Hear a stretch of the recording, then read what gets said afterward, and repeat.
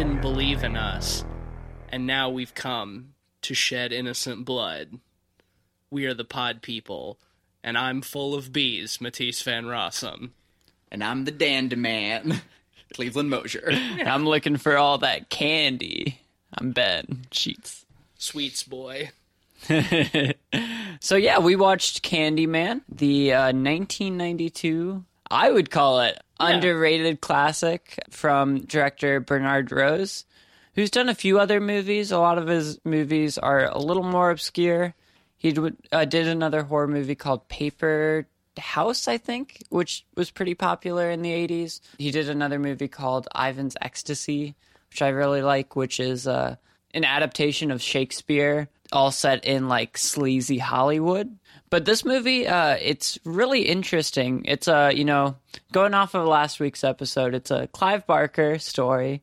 Obviously, the movie itself wasn't written by Clive Barker, unlike Hellraiser.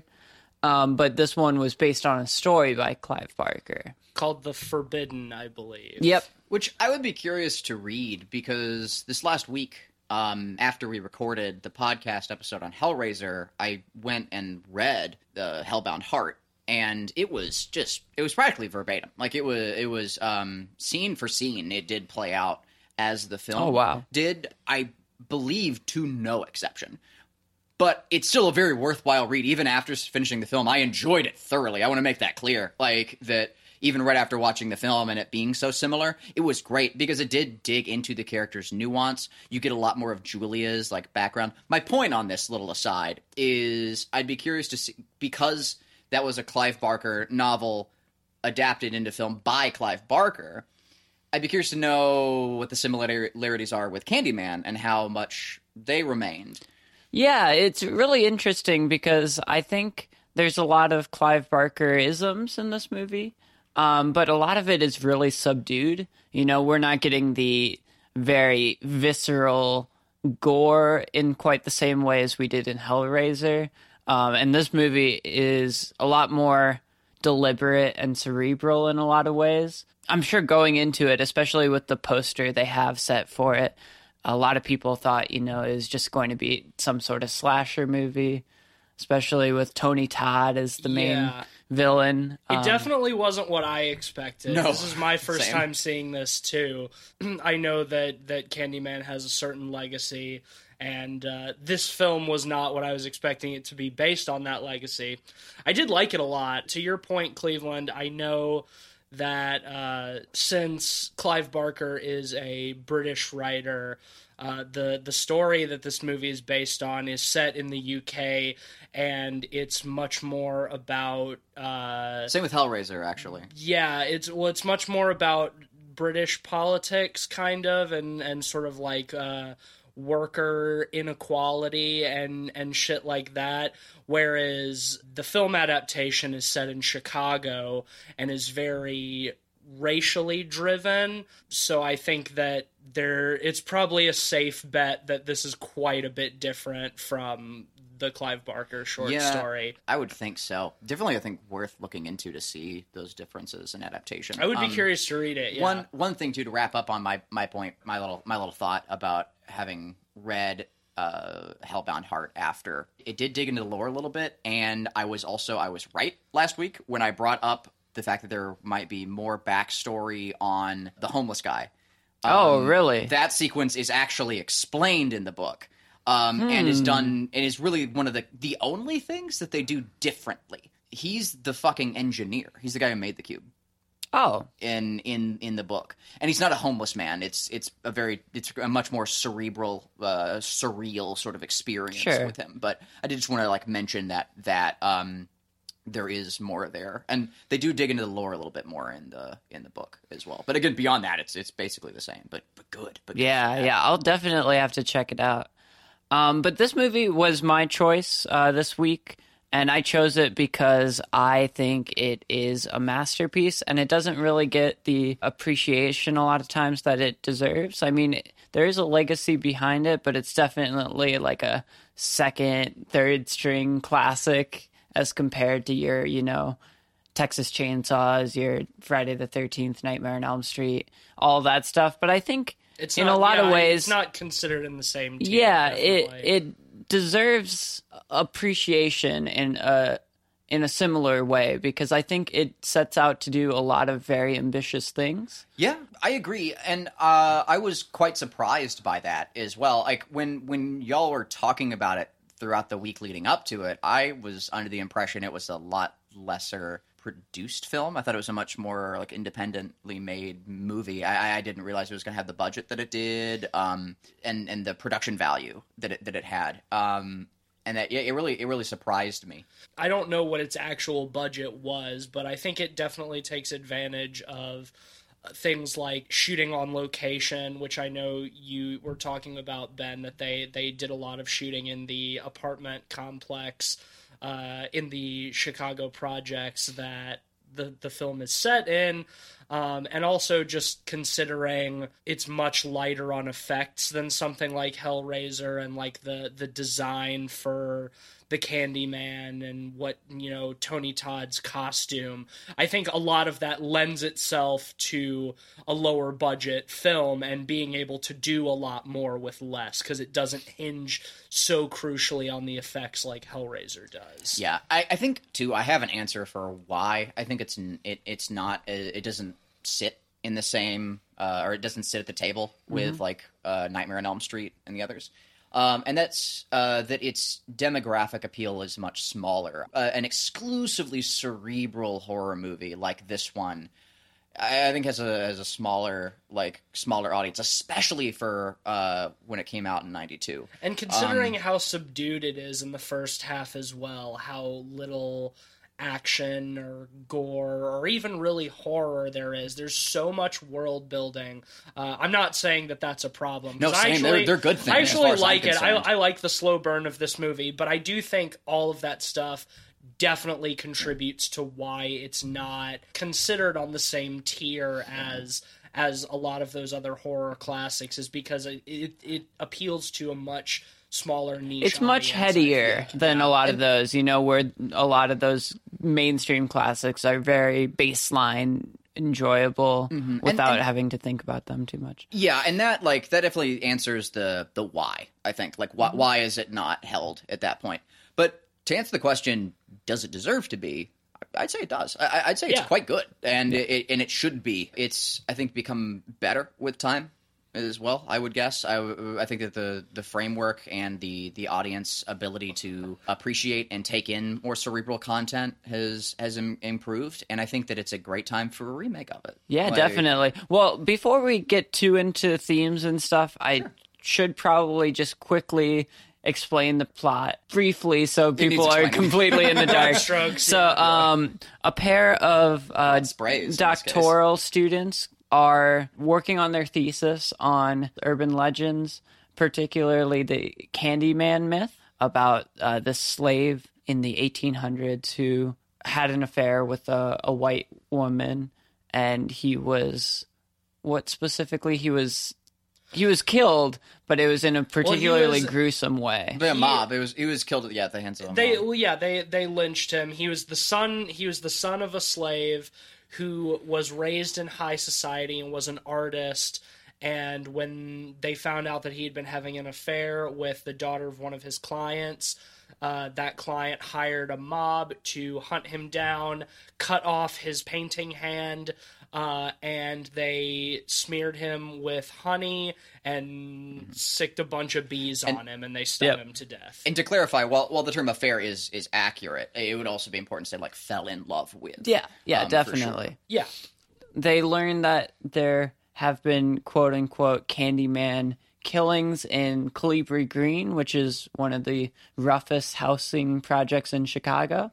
Or was at the time. Yeah, and it's a location that they actually shot at location at, which is really impressive considering, how dangerous it was at the time and how, there was a sort of fearlessness in shooting in location in areas like that, The lines between reality and urban legends start to blur as they investigate further, I guess you could say. But going off what you were saying, Cleve, you were saying this movie is ripe to be remade, and I totally agree. Recently, it was mentioned that Jordan Peele is writing a remake. I don't know for sure if he's directing the remake. I believe he is. Yeah, I hope so. Writing and directing, because the perfect person to do it. Also, well, because what I was reading after we watched the movie is that they've already got a cast and principal photography is starting. Yeah, I actually heard yesterday in these next couple that months. Lakeith Stanfield is playing the main character. Fantastic. He's not Candyman, but he's still the main character. Great. More of him always. What has he been in? I know that name. He's in Atlanta. Sorry to bother you. Oh, he's great. Yeah. Oh, perfect cast.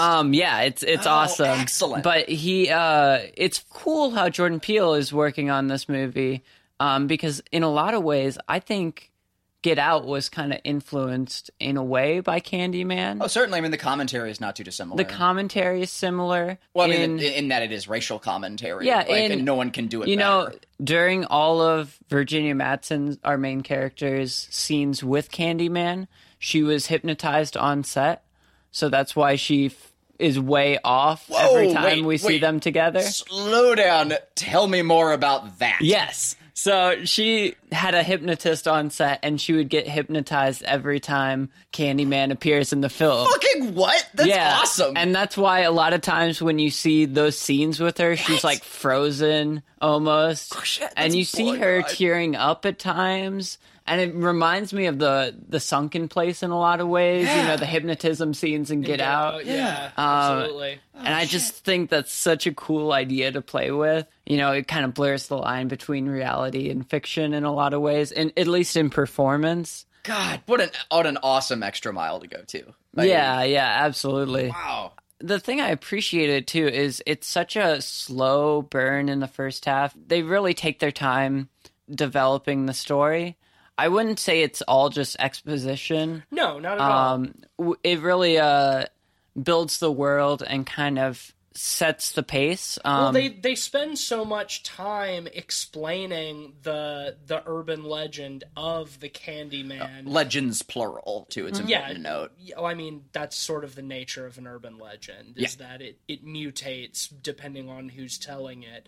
But they spend so much time developing that without actually showing us anything that's happening. It's all just the investigation, and I think that is really strong, especially when you get the part midway through or close to midway through when it's revealed that this gang lord in Colibri Green has sort of adopted the legend of the Candyman as his own, and that he himself is responsible for a lot of those murders and things that have been happening because he styles himself as the Candyman and he kills with a hook. Yeah, he's taken on the moniker. Right, Yeah. exactly. Which I think was a twist that I was not expecting and that I thought was awesome. All through that, we still have not seen the actual Candyman. It's after our main character, is able to put the guy in jail through her testimony that then the real Candyman finally makes an appearance. And the cool thing about it is there's such a level of skepticism towards Candyman being real through the majority of the movie. Right. You know, even in the later half of the movie when we do see the actual Candyman, it's only in Virginia Madsen's perspective.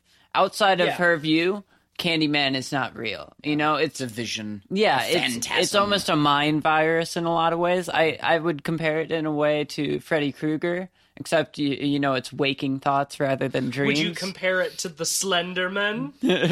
I would actually say that the biggest comparison you could make, and it's kind of y'all might groan at this, but it's the Phantom of the Opera in a lot of ways. Like he acts as that. Explain. Yeah, explain. Well, it's like the love interest ghost. I mean, it's just as simple as that, really.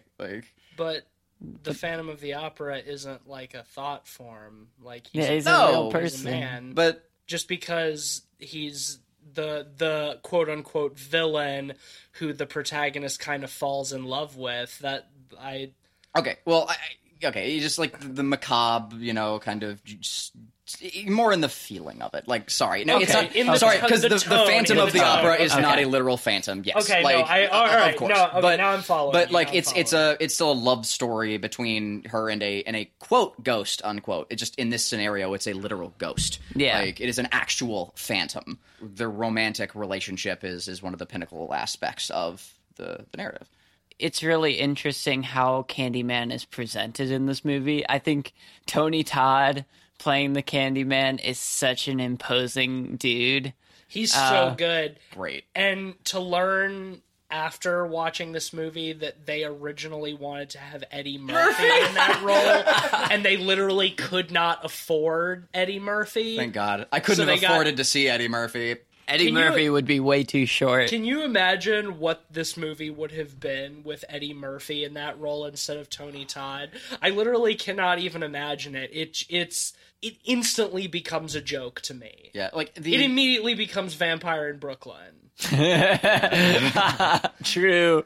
That's so true is the thing. Like Eddie Murphy is maybe the least imposing individual on the planet. So much of what makes the Candyman such an effective character is how spooky Tony Todd is. And I mean, Eddie Murphy has a history of playing comedy roles, so he's known for making people, laugh and enjoy themselves. Right. And to have such a somber character being played by such a that's the thing. I can't comic imagine actor. I can't imagine. Imagine not just like him as Eddie Murphy appearing in the parking garage, but imagine the Candyman as Eddie Murphy suspended on strings and flying out through the windows and stuff. I mean, even with Tony Todd, that moment was pretty funny. That's my point. Those bits are pretty great.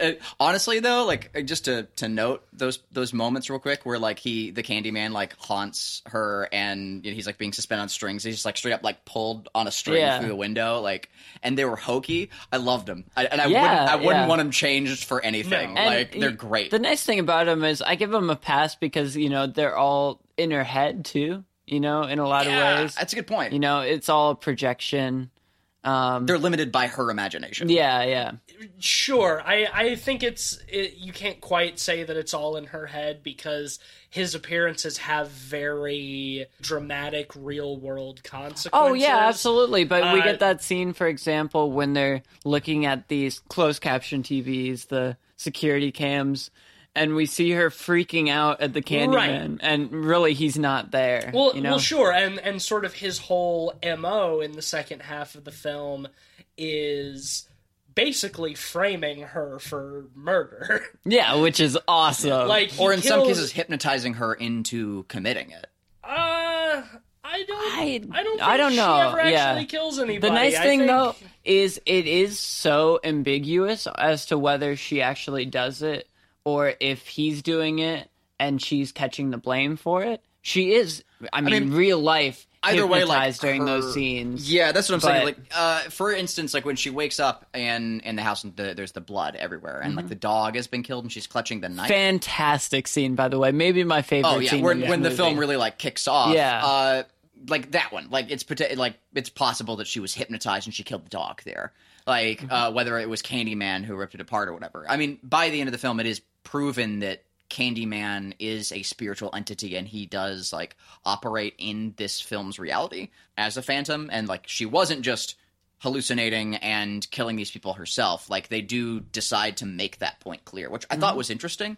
I think a lot of movies, especially today, would have left that point ambiguous. They would have been the credits would roll and you would be wondering, was it all in her head or was it not? And yeah, I think it's pretty decisive when she's in the insane asylum and she's talking to the psychiatrist and she looks in the mirror and says Candyman 5 times, and then the Candyman comes up from behind dude and rips him in half with his hook. Yeah. I think at that point it's okay, yeah, it's definitely not her just being hallucinating the Candyman and killing people. Also, that the baby is still alive. Yeah. That means True, yeah. that, like, the Candyman was feeding the baby because she was, like, in prison or for she like a was, month, or yeah, in the psych ward. Sorry, and the baby It- was alive. missing. Yeah, It works yeah. so well in the idea of urban legend, though, because a lot of times, you know, you can give a healthy amount of skepticism to any urban legend that's out there. You know, you can look at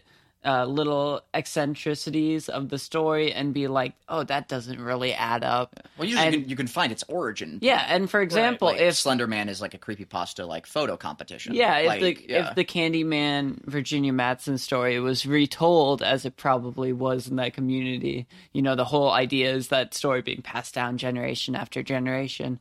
Those details would come up, and those would either prove or disprove Candyman to a lot of people. right. And I think that's such an interesting way of presenting it. I love it. Right now, I finally got my hands on.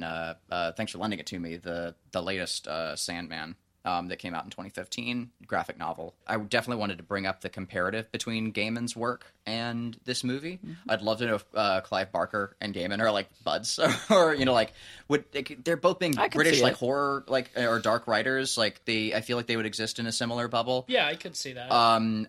So I'd like to look more into their potential knowings of each other. But regardless, I do see a lot of strong comparatives between Gaiman's work and Barker's work. Sandman and then subsequently American Gods. I'm going to stick with Sandman, though, because that came out before. I think the first Sandman was in the 80s. Gaiman was writing about thought forms. And he wasn't the first either. I mean, that like comes out of like Tibetan Buddhism. But that idea of an entity gaining power just by being believed in is one of my personal favorites, and I've always loved it in Gaiman's work. So it was fun seeing that interpreted in yeah, like I thought that was a cool. horror film. I thought that was cool as well. I like that.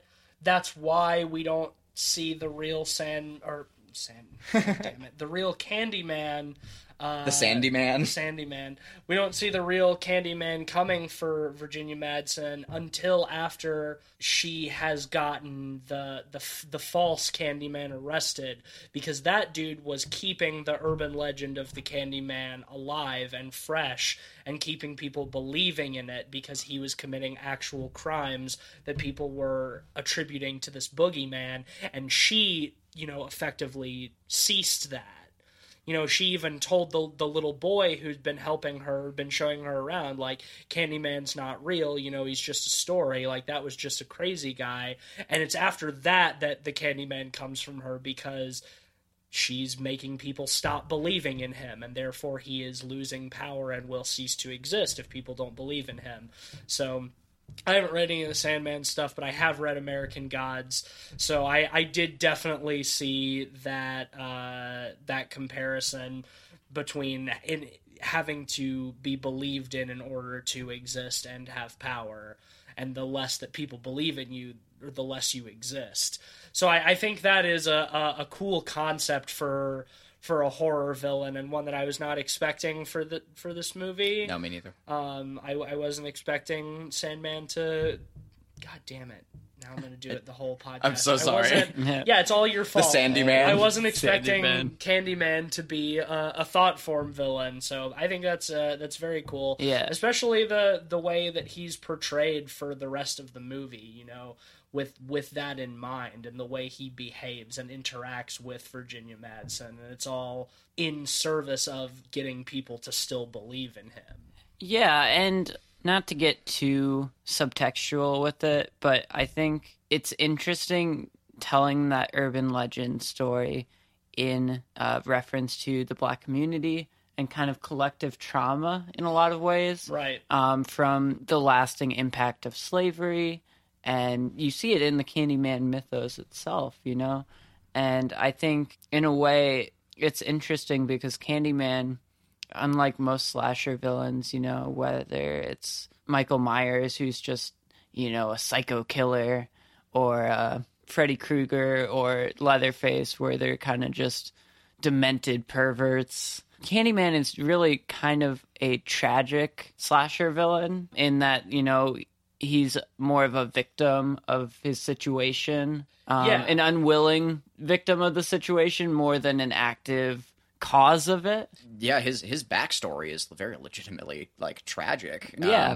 And too because he isn't just lynched; he's covered in honey and then like stung to death by bees. Yeah. Like that's a shitty way to go. Speaking of which, what did you guys think of using all the bees in the movie? Loved it. I thought it was loved great. it. Yeah. Honestly, that's my favorite aspect. It was, I think, the one truly to me iconic element about the film, and it's the one thing that separated it from just being sort of a spooky man with a hook hand, a more of a bland urban myth. Mm-hmm.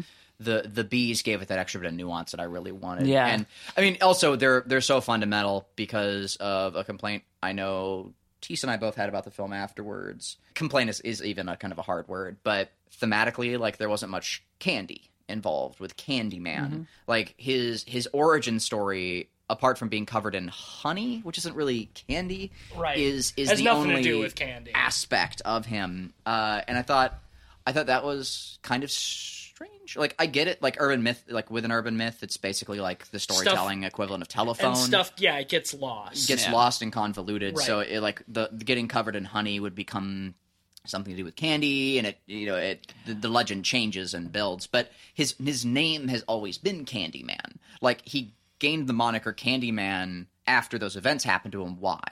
Is, I guess, my only real question or complaint. And even though it's not really a legitimate complaint, because the bees are cool, and I prefer it to candy. And I agree for the most part, especially when they, they have a couple times where they have candy with razor blades in it and stuff in the movie. Yeah, it's really only that one time when she's investigating the apartment building, right? If anything, if I were to guess why he was called Candyman, is the white mob that slathered this dude in honey and got him killed by bees, jokingly called him Candyman afterwards because he's candy for the bees. Yeah, I could see that. I just wish they would maybe explain. Make it a little more... A little clearer, and Yeah. not us have to try to figure out why he's called the Candyman, because, like, when you're an iconic villain like that, ultimately it doesn't bother me too much just because of the nature of the Candyman as a horror character, but it did bother me a little bit.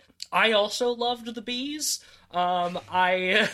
I really liked the very beginning of the film where you get the opening shot of just like a bunch of bees just like crawling all over each other, and you have Tony Todd's voiceover narration, and then it cuts to the shot of the Chicago skyline, and that there's just like a huge swarm of presumably bees that's so massive that it's higher than the Willis Tower. Like, that imagery is fucking awesome. Yeah, I agree. And it's really great thematic imagery too, for like his legend hovering over the city. That's a great opening shot, to just have the city like consumed in bees almost. It's cool too because the metaphor, I think, goes even deeper than that. Like, it doesn't just act as like he's a looming shadow over the city, but the bees themselves, bees operate on a hive mind. They act as a singular collective entity,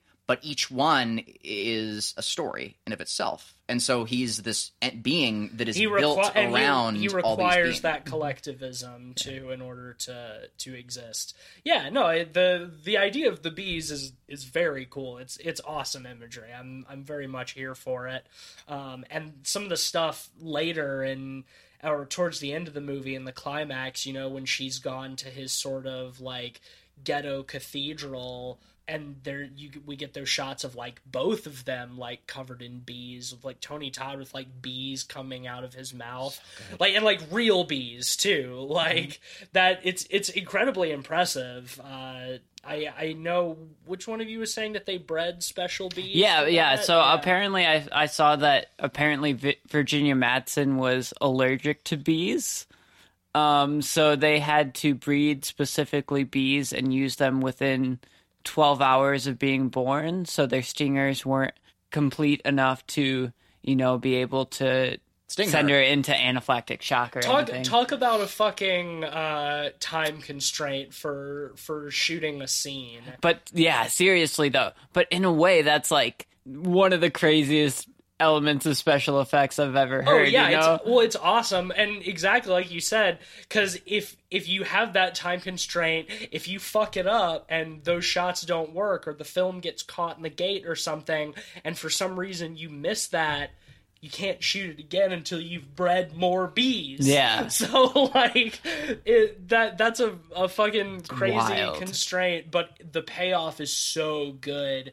And also, like, huge props to both of those actors, but especially Tony Todd, like, having the bees in his mouth. Imagining that gives me the heebly-jeeblies. Yeah, and like, that shot of, like, his rib cage. oh yeah, full when of he opens bees. his coat and he's just got an exposed rib cage full of bees is extremely Fantastic. And yeah. there's just a wonderful layering to with the way his appearance is addressed, because it begins as like he's this phantasm, and then we see him and he looks like just a man with a hook, and then that it's flipped again when you see the bees inside of his chest. Yeah. like which is wonderful. Like, and I really Well, appreciate that. what I love too is like one of the best things about him is the vocal effects that Oh, they use yeah. for him. Like Killer. his voice is so good and booming and imposing, Like present day, I mean, those are impressive effects. but also like it has an undertone of like buzzing to it.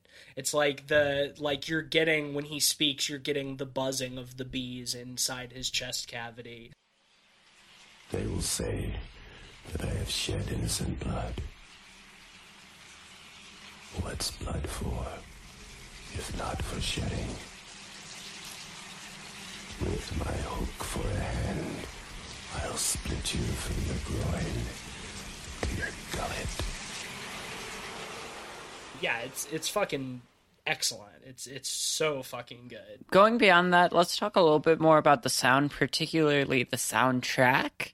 This movie has a soundtrack by none other than Philip Glass. I definitely did want to bring up how before the first bass note, like 2 measures into the first track, I was like, what is this, Philip Glass? Or what did I say? I was just no. I went. It was like it was doing the do part, and I just went like along with the first bass note, not having seen it before. Went coyote Scotsy. Like I was just like, you're getting- it's so immediately recognizable as Philip Glass. Yeah. And it's doing those at that part at the beginning, the overhead shots of like the streets of Chicago and stuff.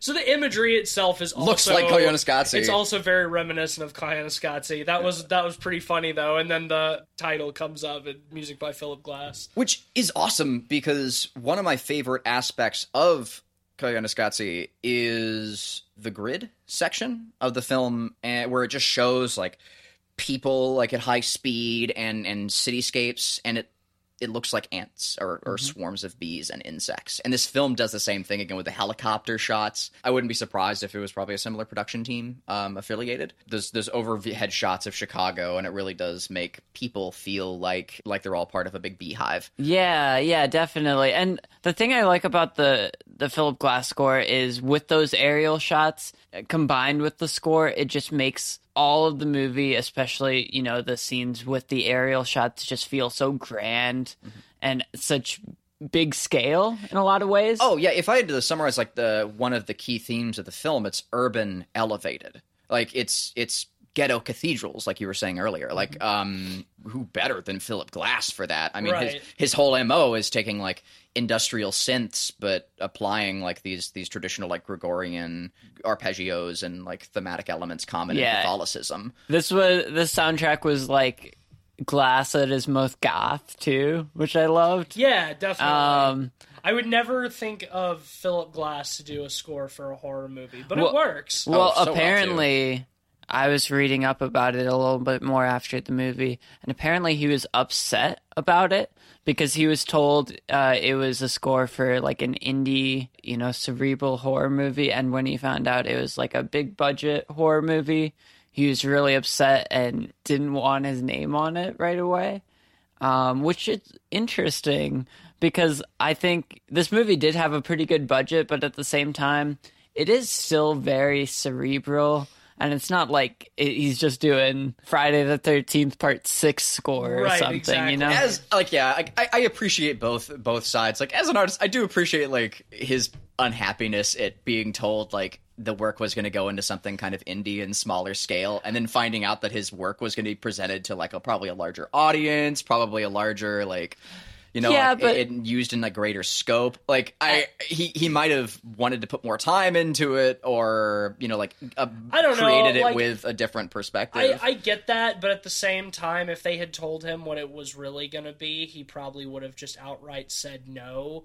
Well, And yeah. I think that his score suits the film so well, and obviously he doesn't have a problem with his name being attached to it after he's seen the film. Otherwise, he would have pulled his association. Yeah, and the other interesting part think- about it yeah. is you don't just write a score without seeing work prints or anything. The score oftentimes informs the editing of the movie. Right, you have to have cues. and you know yeah. stuff like that. So like there's no way he was in the dark about it completely. I'm sure he saw some dailies and kind of realized what it was. Maybe not quite on the same scale, but nonetheless, like Yeah. it can't have been that much different than what he was expecting.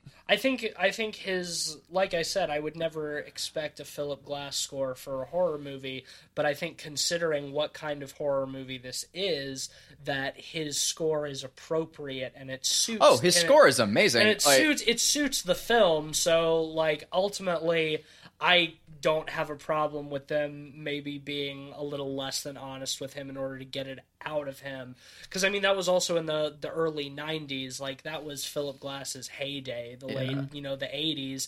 So he would have been in really high demand, and I do think that if they had told him what they were doing with his music, that he probably would have done something different, and that's my point. Is that we Or- will never or- know or what just that would not have have sounded like. done it. refused. Yeah. That's Yeah. what I. That's I what think I is would much more have likely, guessed, yeah. is he would have refused. I wouldn't, in much of any circumstance, I wouldn't really condone like lying to like, you know, like an artist you're hiring out is just my only bit. Like if it can be taken as that. The only point I'm really bringing up is just like I can see his justification Yeah. for being unhappy with it. Whether it was effective or not, I think it absolutely was, and I'm definitely not bringing that into question, but I do think it's a little own. Yeah, I agree somewhat, but at the same time, I kind of agree with the opposite side in that, like, it's easy to take a snobbish stance against moderate to large budget horror movies. Yeah, And I think absolutely. that's my kind of point. unjust, and I think his work fits so well with the movie that I'm glad that they were able to Well, right, convince 'cause him to do it, 'cause even if it obviously- was... Obviously, they thought his music would be right for the film, and that by the end of it, he did too. Otherwise, he would not have had his name attached to it in the end. And he does. And I agree with Ben 100% that, especially at that stage of Philip Glass's career, and considering what kind of artist Philip Glass is, I can 100% see him looking down on a genre film and not wanting his work associated with a genre Which is film. interesting because like it And I- barely classifies as a genre film, which I guess is a point you've already made. But you know, Yeah, I mean, it is very rooted it is in... a cerebral film. Like in- it does work with Philip Glass quite well. For It's all very those- for all rooted those in the reasons. horror genre at the same time, and It's a genre film for sure, but it is not your average horror film. It's that would have been definitely a coming out unique in take. late 80s, early 90s. Yeah. Yeah. So for that reason, I can see why they kind of had to. I don't. Yeah, I would wonder if it was even a lie or a half truth the way it was expressed to him. I'm sure, like in that phase of the development, they were looking at that film as indie or as something more cerebral. I wouldn't be surprised by that, considering how cerebral the film is to Yeah. begin with. So Yeah, I don't think it's probably like a misstep in production, not anyone's fault I or don't anyone think what like they trying were- to lie to their artists. I don't think they were being malicious, but No. I think they were taking into consideration the stigma behind of horror films in general and who they were working with. Because I mean, especially throughout the 80s and into the 90s, like horror has a stigma as being lower class, lower brow. You know, and I think that is unfair, obviously. And we wouldn't be here otherwise. I don't think it has the genre has the same kind of stigma these days as it used to, at least to the same degree. Yeah, I totally agree. And I think in a way, this movie is kind of one of those horror movies that's about horror in a lot of ways. Oh, sure, it's incredibly much meta. like, New Nightmare or Scream or something like that. Right. It's also commenting on the nature of legacy of horror and how, these stories are passed down and kind of what makes horror what it is.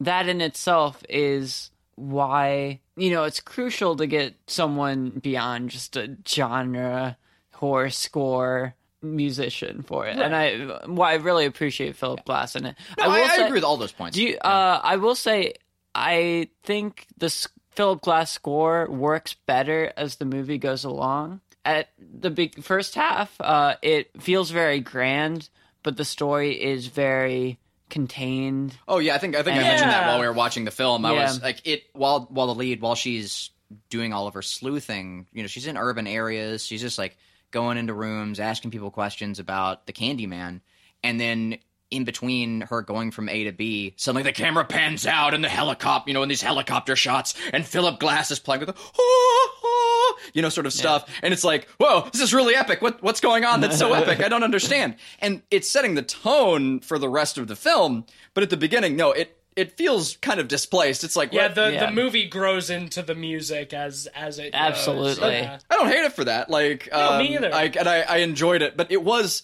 kind of comedic. Like at the start, I was just like, what's going on? Like, why is this so epic? Yeah, the grandness of the score seems almost at odds with the smallness of the story at the beginning and how subtle it is. But it still works for me as a whole for the most part. There are a couple more things that I want to unpack before we get too far. I want to talk about the location a little bit more. Yeah. How they shot on location. I think a lot of the authenticity of that set just worked so well because it was lived in a lot of ways. Yeah, well, I mean, it really is an ideal filming location just because, like, just the wear and tear on it and all the graffiti and the tags and stuff like that. Like, that's the kind of thing that it takes so much work to build a set like that. And if you're willing to go into an area like that and shoot on location, like, more power to you. Like, the set is ready-made for you. The displacement of Virginia Madsen's character as, like, an outsider going in adds to that a little bit. Absolutely. Because it feels more dangerous for her being there. Just because the only other white people going to that project, even they say in the movie, is just cops. It's the cops, yeah. It's just well, the police. when she and her friend go the first time, and they get hassled by the guys on the ground floor when they start going up the stairs. Those guys like whistle up the steps like cops coming up the back. Even though they're not cops. But yeah, you're exactly right. It's very much that tried and true method of putting somebody in an environment that they are extremely out of place in, which is, something that is commonly done in horror in general. Mm-hmm. And speaking of being displaced, I did want to also bring up the cool like gentrification commentary that they have. Yeah, where definitely. We see the lead talking about the Candyman to a friend, and she goes into her own apartment's bathroom, and she shows that behind the mirror, like the bathroom mirror is just a hole in the wall, and when you remove the bathroom mirror, then you can see the apartment beyond. And their apartments were built the same way as the apartments on the other side of the city, in the ghetto. The exact same blueprint as the Cabrini Green apartment Housing, yeah. So that when she goes in there, it is the exact same floor plan and layout that she knows so well, but it's so starkly contrasted to what she lives in. Which is neat, because so obviously she's on the wealthier white side of town, Right. and then the Candyman murders happened in these houses that are the same. Yeah. And when you find out too that she's sort of this reincarnation of the Candyman's lover, their physical displacement is sort of represented in the two buildings. Like they are sort of lovers' worlds apart, it's sort of like the two buildings sort of represent that same like dimensional polarization. Like, and I thought that was really neat. Like, it's a cool comparative. And apparently, what I was reading is that Jordan Peele's Candyman is going to take place in the same location in Cabrini Green, because that area is apparently now quite gentrified. Oh my god, that's so cool. From what I understand. So I mean, not that it's that's not cool, but like but that no I the I premise get what is you're really saying. cool though. Yeah, so that his remake of Candyman is going to be in the same location but dealing with gentrification, because that area that used to be a housing project is now becoming gentrified. Oh, hot damn, that's Which is brilliant. It That's is. No, awesome. it's genius. But yeah, I really like that concept. I love the use of the hole between the apartments. We get it in Cabrini Greens. She goes through one of the holes in one of the quote unquote Candyman apartments, and on the other side there's just a big face mural that she goes through. Oh, I She's love coming it. out of the mouth. Yeah. She crawls through it, so she doesn't know like that the mural is there until she passes through it and turns Yeah, around. it's just the Candyman's head, and the hole is his mouth. with, like It's- jagged teeth. No, it's fucking dope. The sets of this movie are fantastic. I love it, and how that theme sort of carries over again later once she's been committed, and her husband has moved in his side piece. Now that his wife is in the loony bin or whatever, and that his girlfriend is just immediately redecorating the entire apartment and repainting it this like awful gross pink color. So it's very much about like taking the familiar and mutating it into something else over the course of time. What did I call the color? Oh, Pepto-Bismol. Yeah. Yeah, exactly. It's such an ugly color of pink. Yeah, like no, and I definitely want to like key in on those paintings a little bit more. I loved like the use of graffiti and spray paint on the walls to act as murals, because it's another metaphor for like urban, or another example of like that theme of like urban elevated, because we get those cathedral locations almost like these like abandoned urban places that have been made into cathedrals. Sorry, to make that more clear, the idea of using like graffiti as a fresco was awesome, like, and very cool, and they feel like they're graffitied images, like they feel like they're made by urban art. Well, especially it's considering perfect. that part of the Candyman mythos is that he was an artist. He was a painter. He did portraits of people. So to kind of have that theme developed and like you said, elevated and become something different with the graffiti, and then under the graffiti having the old murals that presumably other people had done, or maybe the Candyman himself has done, of like his actual lynching and having his hand cut off. And as we see the painting of his lover, who looks just like Virginia Madsen. I do think that for those sequences where you see like the paintings beneath from times before, I wish they'd been a little bit like better quality, because like they still like the faces weren't very well painted and stuff. Yeah. And, like, I was kind of wishing like they'd been a little bit better, but it's a minor. Yeah, They do match like the graffiti. They do like artistic technical ability, which isn't very high. It makes it more horrifying and creepy, but it's like also if this guy was a notable artist of the time, and this was his paintings, they're not very good. Well, I mean, it's never said that they're supposed to be his paintings. Yeah. It could have very well been done by Yeah, other it people is, who know the urban legend. The tale is passed down. Yeah, so in the world it could still potentially fit. So I'm fine with it. But I do love that idea of him, as a thought form needing to be worshipped and believed in. So his realm, where Virginia Madsen goes to find him, is like a church. It's like a cathedral. It has the altar where he lays her out. He's like sort of like a god, but not really. But I love the presentation of him as a god. oh, same. Yeah, well, the thing I love about it, too, is, at the end, Virginia Madsen, there's a giant pile of garbage and wood and trash that's put up next to Cabrini Green because they're going to make a giant bonfire Right. there, and she hears the baby in there, and she goes out to try to save the baby.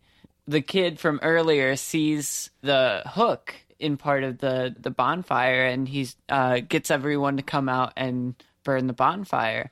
And so, Right, because he thinks the Candyman's in the pyre. yeah, in a lot of ways, Virginia Madsen is stuck in there while they burn it down. And in a lot of ways, the tables are turned because she gets to experience the mob of people Right. unjustly exactly. killing her in not the same way, but in No. Well, you and know, also they don't know that she's in there, But yes, the parallels are very apparent. It's her Joan of Arc moment, It's her moment of martyrdom, where she goes in to save the baby, and it ends up costing her life. She brings the baby out, but still dies because of her burns. And then we see, at her funeral, where it's just her husband and the priest, and then the entire community of Cabrini Green shows up. So it's like the worship of the legend is continuing. And I love how that the last shot of the movie where the credits roll over it is the new mural of her as like a sainted figure with like fire for hair. Yeah. It's extremely cool. Well, and then the interesting thing is by her almost escaping the fire, she crawls out to give the baby back and then dies on the ground in front of everyone. Right. She cements her place in the legacy of the story of Candyman. Exactly. So she lives within that story, And they can in the finally same... be reunited. Well, and that's why when her husband at the end is in the bathroom and says her name 5 times in front of the mirror, that she is able to Helen, that's what it is. Helen, yeah. that she comes for him and brutally murders him, gets her vengeance finally. But like you said, because she is now cemented in the urban legend of the Candyman, so she is a part of that thought form and its power, which I thought was a really nice way to tie off the film. Yeah, it's really nice little really bow. nice conceptually. The Helen thing in practice was a little corny to me. Oh, yeah, her makeup but it wasn't- really didn't yeah. bother me all that much because I think conceptually, from the idea of legacy, it works very well. And it's short. Like, it's Yeah, just a and single it's shot. short, If yeah. it had been longer or more drawn out, it would have been really bad and problematic. But no, for as quick as it was, I think it was fine. Yeah. Actually, I think that brings up my last point, and that was this film is cerebral in concept, but in execution, it's still a horror. Not Yeah. a slasher film, but it's a monster movie. I really appreciated that about it. I had to think about it some. If it had put the spotlight on its cerebral elements more, I think it would have felt like it was up its own ass. And I really appreciate that it has like a pretty direct approach. Mm-hmm. And I think it's one of the film's saving graces. Yeah, and I would give credit for that for two aspects. I would give it to Tony Todd for a fantastic, imposing Candyman performance, just incredible. And I would give that credit to the atmosphere and set design of everything. Between Cabrini Greens and even some of the side locations. For example, there's a side story where the kid explains that a kid was killed in one of the bathrooms near Cabrini Green. Like he had his dick cut off or something. Right. And was murdered in there. And she goes inside and you can almost smell The room. the room. Oh, it's- you know, Yeah, 'cause just there's- from the look of it. There's things written on the wall in literal shit. Yeah. So it's like, it just... And have it too is like she's such a competent actress that Oh, like yeah. you're just reading her expressions and you're feeling it along with her. Yeah. Like she is such a fantastic like avatar for the viewer. Like you really feel for her in every situation that she's in, and not feel for but feel with her. Like you feel trapped in those scenarios too. And coming from like my own like shitty background and whatnot, like I'm more primed. Like I think a male viewer is more primed to like want to save and protect and help or whatever. And this film does such a good job of breaking that bullshit and just making it about you relating with her directly, like on a playing and field. they base her character in such logic and rationality in the first half that when she is starting to be blamed for all these murders, you really feel for her because you see her perspective of logic and that all going out the window. With her, yeah. You know? 'Cause, like, Yeah, exactly. you're trapped along with her for that because y'all you share that way, like that Yeah, logic. it does a really good job of taking the viewer along for her descent into madness. Which, I mean, it you know, there is supernatural things taking place, literally, but the way it's presented, it very much does, for a lot of it, feel like she might just be going crazy. Yeah, definitely. And it does, the movie does a really good job of taking you as the viewer along for that ride, which is something that I can definitely commend it for.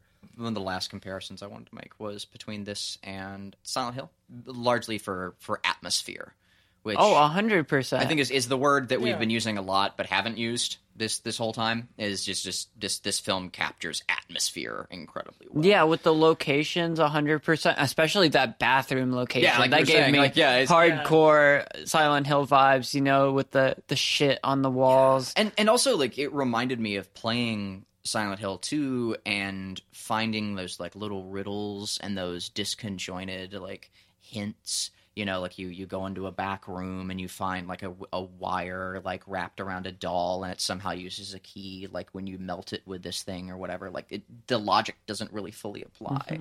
And you see those same sorts of sequences in this movie. Like, she's going through, like, the bathroom stalls, and when she opens the last one, there's, like, written on the wall, there's like an arrow pointing down to the toilet, and when she opens it, there's bees in there, and it's just like, the toilet's full of bees. I guess so many cool, like, yeah, like it definitely like kind of gave me that same like horror detective-y kind of vibe. Well, I Yeah. mean, Not playing those that games. scene is so great too because it's when we're first introduced to the fake Candyman character. That's when he comes into the bathroom with a couple of his cronies and roughs her up. But the way that they present, like, him coming in and us seeing it over the shoulder and him having a hook in his hand, it's like it does present it like, oh, here's the boogeyman that everybody's been talking about so much. It just turns out to be a dude. But then the real boogeyman shows up right after that. That progression is really masterfully done, I think. Anything else? I mean, this is a great film. I think I've I covered think everything. that's pretty much all I had to say. I'll go ahead and rate it first, I guess. I picked this movie because I think it's really an underappreciated gem. I think it's an incredible movie. I think it's one of the best horror movies of the 90s, frankly. Tony Todd is incredible. I haven't seen any of the sequels, and I'm worried about seeing them. I know Tony Todd is in them, but I don't think they really follow this one, and this one stood alone so well that I don't know. But this one is fantastic. The score is great. I love the pacing of it. I love the racial subtext and the gentrification subtext. The excellent atmosphere is commentary. awesome. It's just an incredible movie. Absolutely worth watching.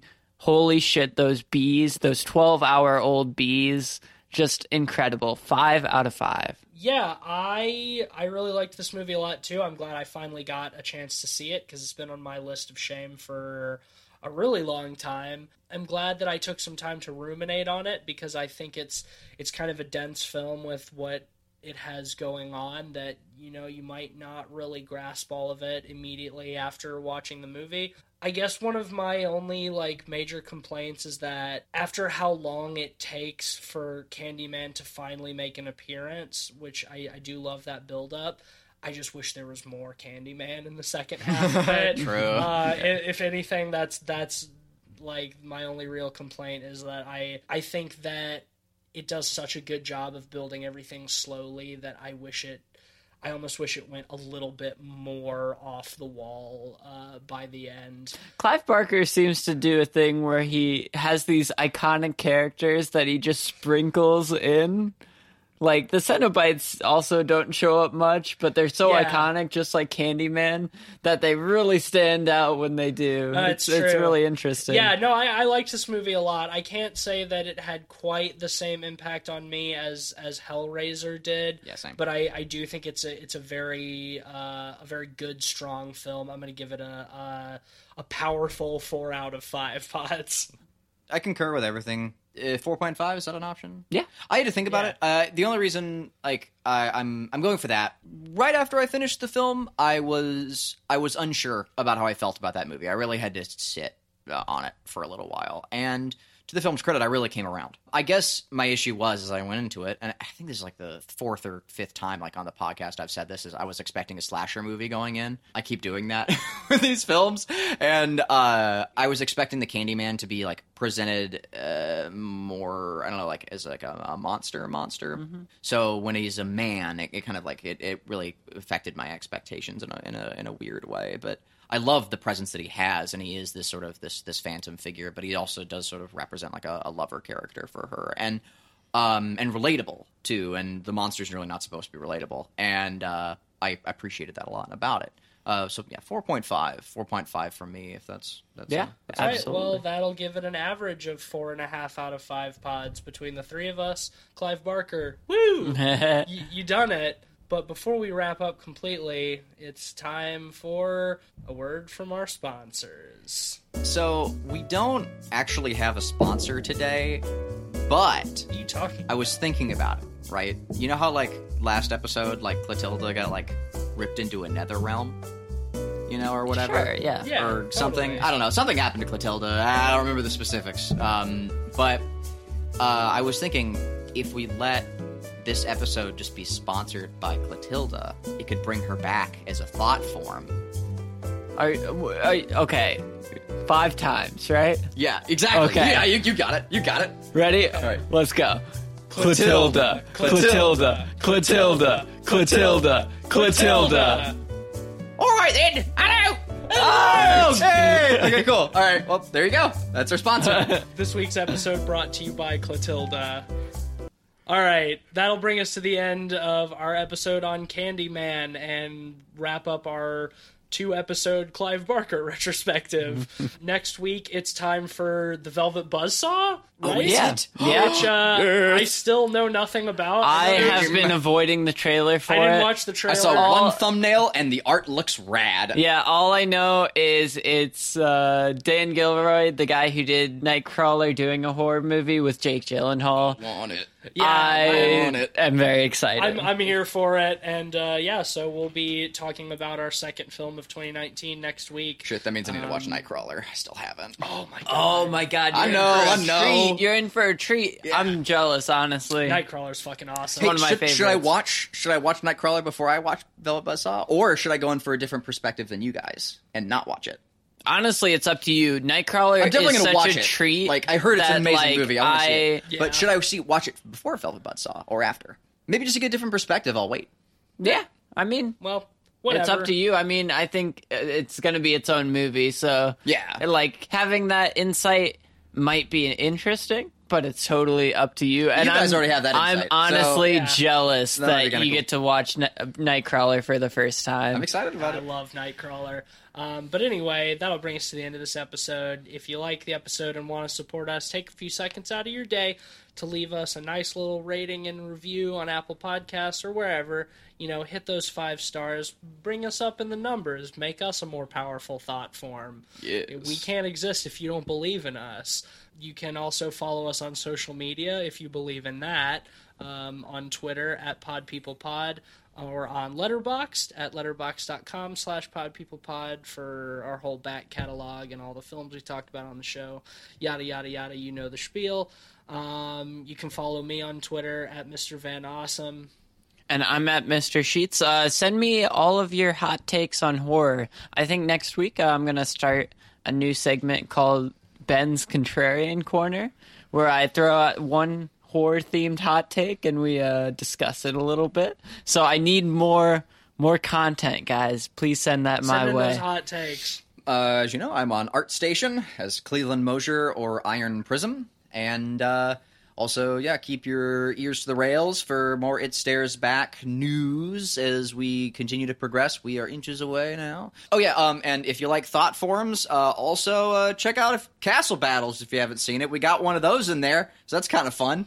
Yeah, that's true. Yeah, so there you go. Available on the App Store and Google Play Store and Steam. Yeah. Anywhere else? I think that's, Google Play Store, Apple App Store, Steam. Yeah, those all three. right.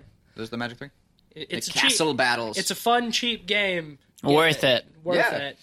All right, well, thank you as always for listening, and until next time, keep your bees clean and healthy. Candyman, Candyman, Candyman, Candyman.